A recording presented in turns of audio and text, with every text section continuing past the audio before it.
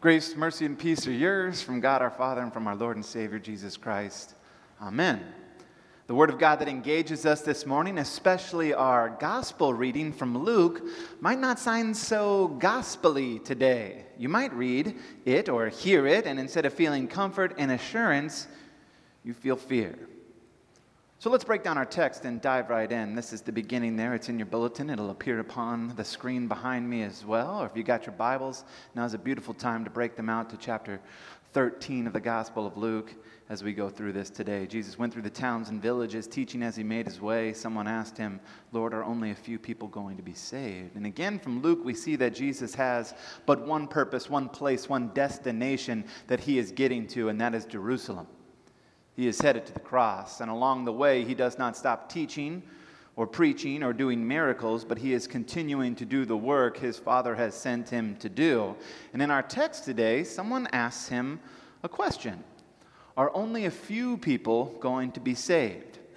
Now, one interesting commentary that I came across stated that the question seems to reflect a debate that existed among Jews at the time of Jesus, in which these two very popular rabbis were of differing opinion. One declaring that all Jews would be saved, and another that said only a few Jews, because as we'll get to the end of our text, some had been sent away. Not all of them were still in that central area. Yet it seems that Jesus would not be drawn into that existing debate. Instead, in response to this question that was either one of impertinence or maybe curiosity, Jesus answers this man's question of others' salvation in a way that makes each one of us question our own salvation. Interestingly enough, this question was also asked by the disciples in Matthew chapter 19, where we see Jesus use familiar language like we come across today. Jesus said in Matthew that it was easier for a camel to go through the eye of the needle than for a rich person to be saved. When the disciples heard that, their question wasn't, will a few be saved? It was even less hopeful. It was, how can anyone be saved? Because if a rich person, a person who is clearly blessed by God, will have trouble, what about those who have nothing or those who struggle? If only a few Jews will be saved, then how can anyone be saved? In Matthew, Jesus responds very calmly, very clearly, and let them know, with man, this is impossible. But with God, all things are possible. In Luke, his response was, as you can see, make every effort to enter through the narrow door. When the owner closes the door, you'll be knocking and pleading. But he will say, I don't know you. You'll say, we ate, we drank, you taught. He will say, I don't know you or where you come from, away from me. If the way is narrow, it seems it will take effort and purpose to enter into it. And a narrow door also implies that we can't bring with us unnecessary things. Therefore, we must strive, make every effort, struggle to lay these things aside and go in through the narrow door. How sad it would be to not lay down something of this world, to instead hold on to it and choose not to enter into the narrow door. Now, the Greek word here for make every effort, strive, this idea here of a struggle or a prize fight. Strive even to agony, as they did for the games and the Olympics. Actually, the word is aganozomai, used here to allude to agony. Jesus is saying there is a difference between a mere wishing and striving to enter. A casual wish isn't enough to be saved because there are too many obstacles along the way. Our Lord says it's necessary to make every effort, to strive with agony, because there are many obstacles in the way. Let's start with an easy one. The world is an obstacle. What example would you like me to use today? Maybe a better question is, what example haven't you heard in regard to the world being an obstacle? So let's keep going. The devil is an obstacle. Yes, the devil is real. And he and his fallen angels are hard at work to make sure there are obstacles in your way. Some obstacles of pain, loss, suffering, others of pleasure, distraction, misdirection. There is a reason the devil is compared to a prowling lion seeking someone to devour, for he is working to keep you from Jesus. For if the devil is not saved, you best believe he does not wish for you to be either. Probably the worst obstacle, our own flesh. Pride, arrogance, self-sufficiency, greed. The thinking that God is not needed. The thinking that grace is cheap. It's a life insurance policy, not a way of life. Flesh is tired. Flesh is lazy. Flesh does not desire discipline but ease. And flesh clings to that ever so dangerous state of mind. I'll get to it later. And tomorrow is another day. But as you can see in the text, the door will go from narrow to a time when the door will be shut. Our Lord implies that there are limits to the divine mercy, that there will be those who will not be able to enter in. Many will seek to enter, wish to enter, but they will not be able to. For when the door is open, it is open, but when it is closed, it is closed. And the excuses will come. We ate, we drank in your presence, you taught in our streets. In other words, I knew something of Jesus. I heard something of his teaching. I got confirmed. I went to a Christian school. I came when my kids sang. I came on Easter. I came when I wasn't busy. The excuses continue. And Jesus says, away. I do not know you or where you are from. It would seem that Jesus is warning that it wasn't enough to know something of him, to be slightly associated with him, but that he too must know and recognize you. Now, of course, Jesus knows all people in a sense. He knows who they are and knows of their way of life, yet it would seem that there are some who do not desire to know and be known in the sense of relationship, in the sense of faith. Jesus seems to be stressing relationship. And by calling them evildoers, even the way that you live. So to go back to the beginning of this sermon, it is understandable that this could be read or this could be heard, and the response would be fear. For hell is real.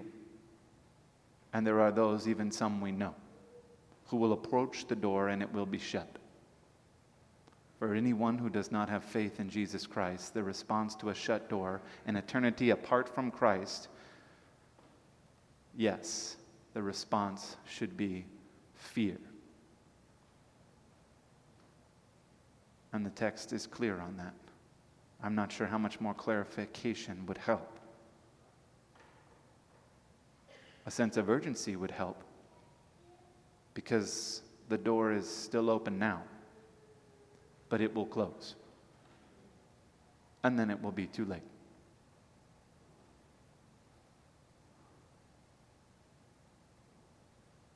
Now, to be clear, strive, make every effort to enter through the narrow door isn't a call to save yourself by good works. Good works, giving, serving aren't the right door.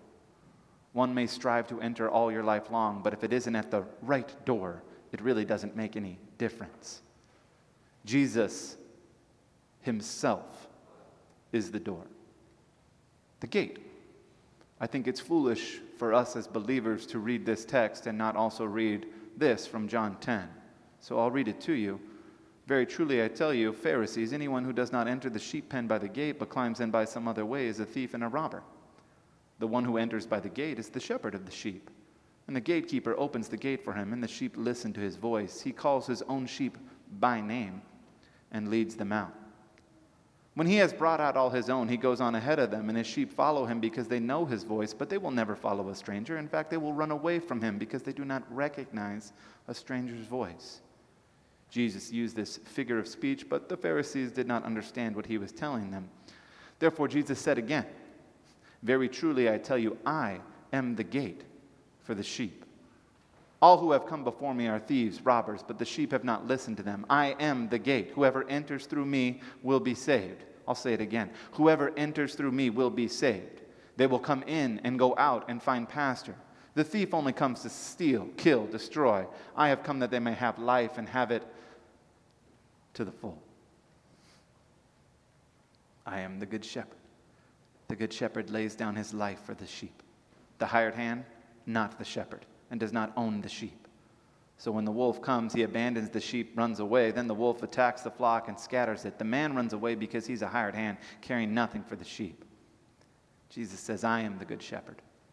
I know my sheep, and my sheep know me, just as the Father knows me, and I know the Father, and I lay down my life for the sheep.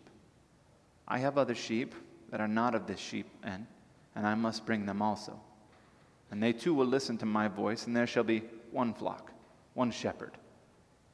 The reason my Father loves me is that I lay down my life only to take it up again. No one takes it from me, but I lay it down of my own accord. Authority to lay it down, and authority to take it up again. This command I received from my Father, Jesus says. Jesus is the one who opens the door. Jesus himself is the door, the gate. Jesus is the one who will give his life so that you may have life and enter into eternal life with him. Jesus is the one you know, and you better believe Jesus is the one who knows you.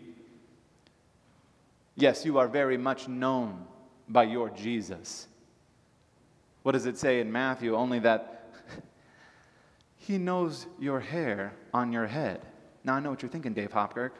That's not very many. But I'm always amazed to read that God cares about the smallest of birds and even keeps track of the hairs on our head. God is demonstrating that he cares and knows about every little thing in your life. Look at Jeremiah.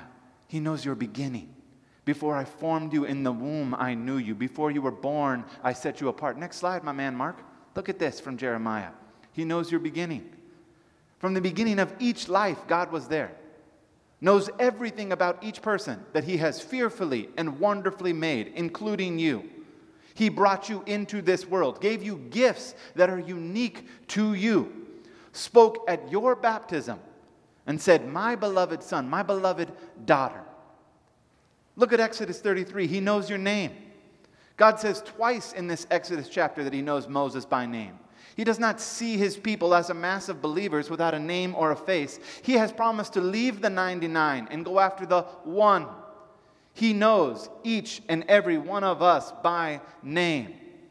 Look at this from 1 John. He knows your heart.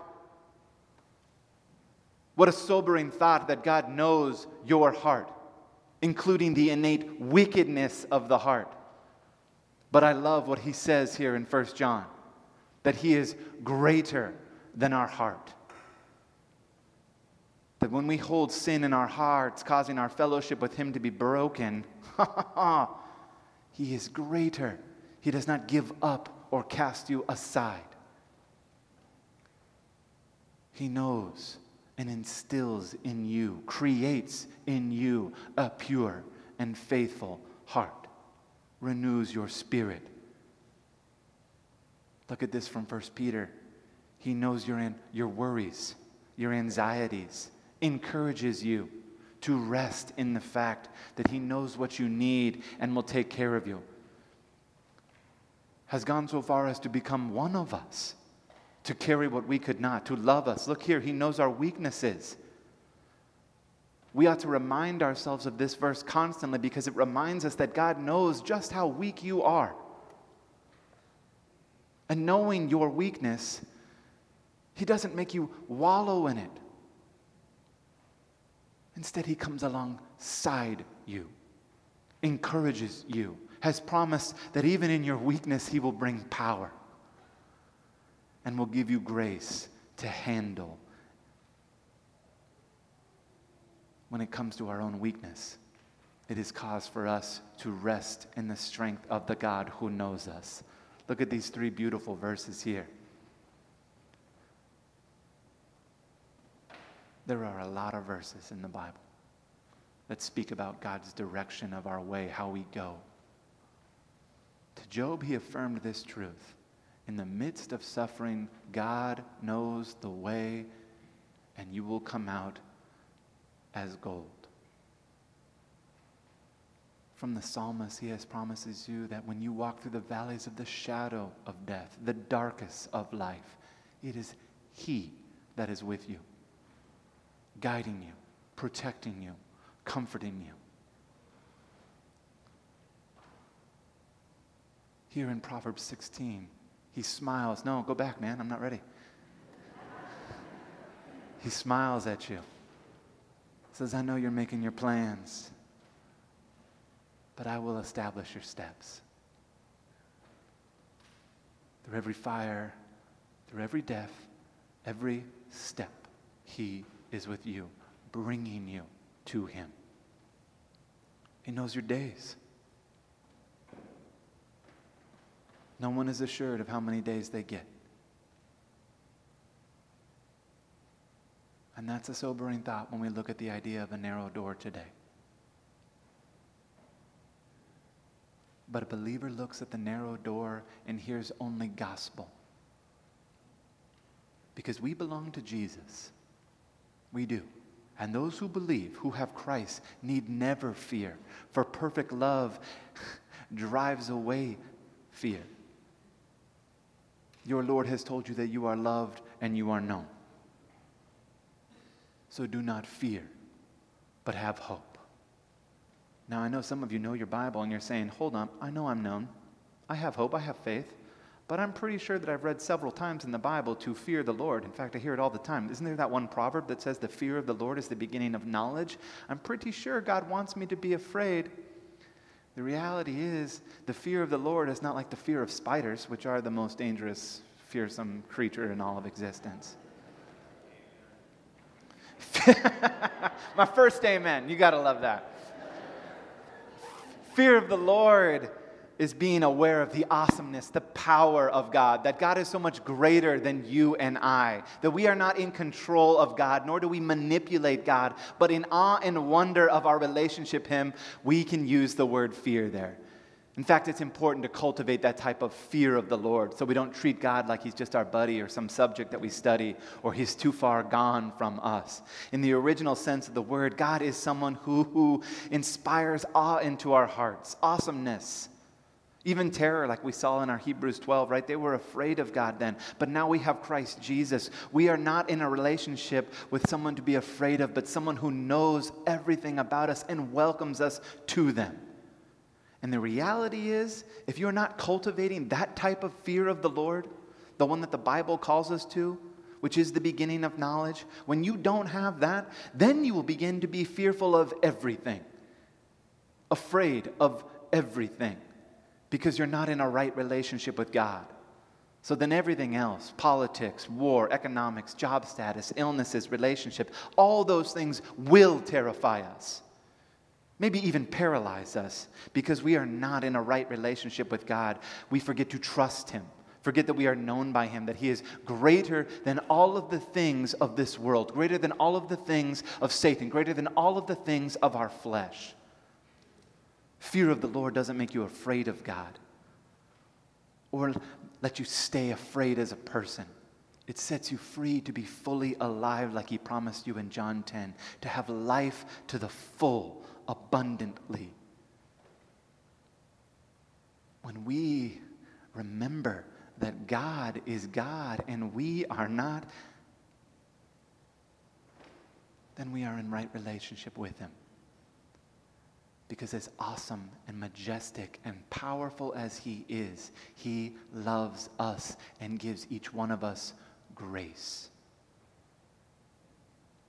And it is only then, no matter how narrow the door, no matter what the way, the path looks like, that we can face all the fearful aspects of life and face them with confidence. Because the heavenly kingdom was given to us. The door opened for us by Jesus, who Himself is the way, truth, and life. And I'll close with this. If we are known and understand how to fear the Lord and to cultivate that type of fear, and we have hope and we have faith, then why do we strive? Why do we make every effort?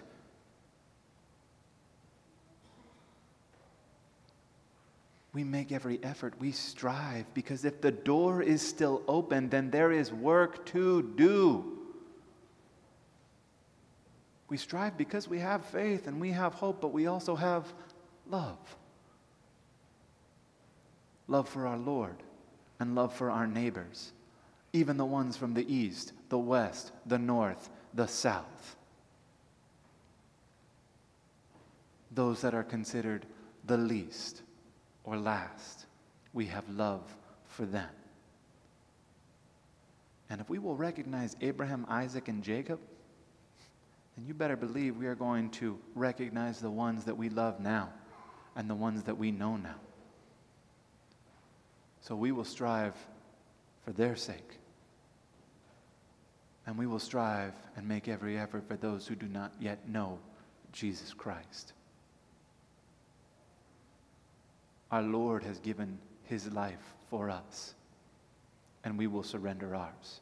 We will give him our hearts to purify.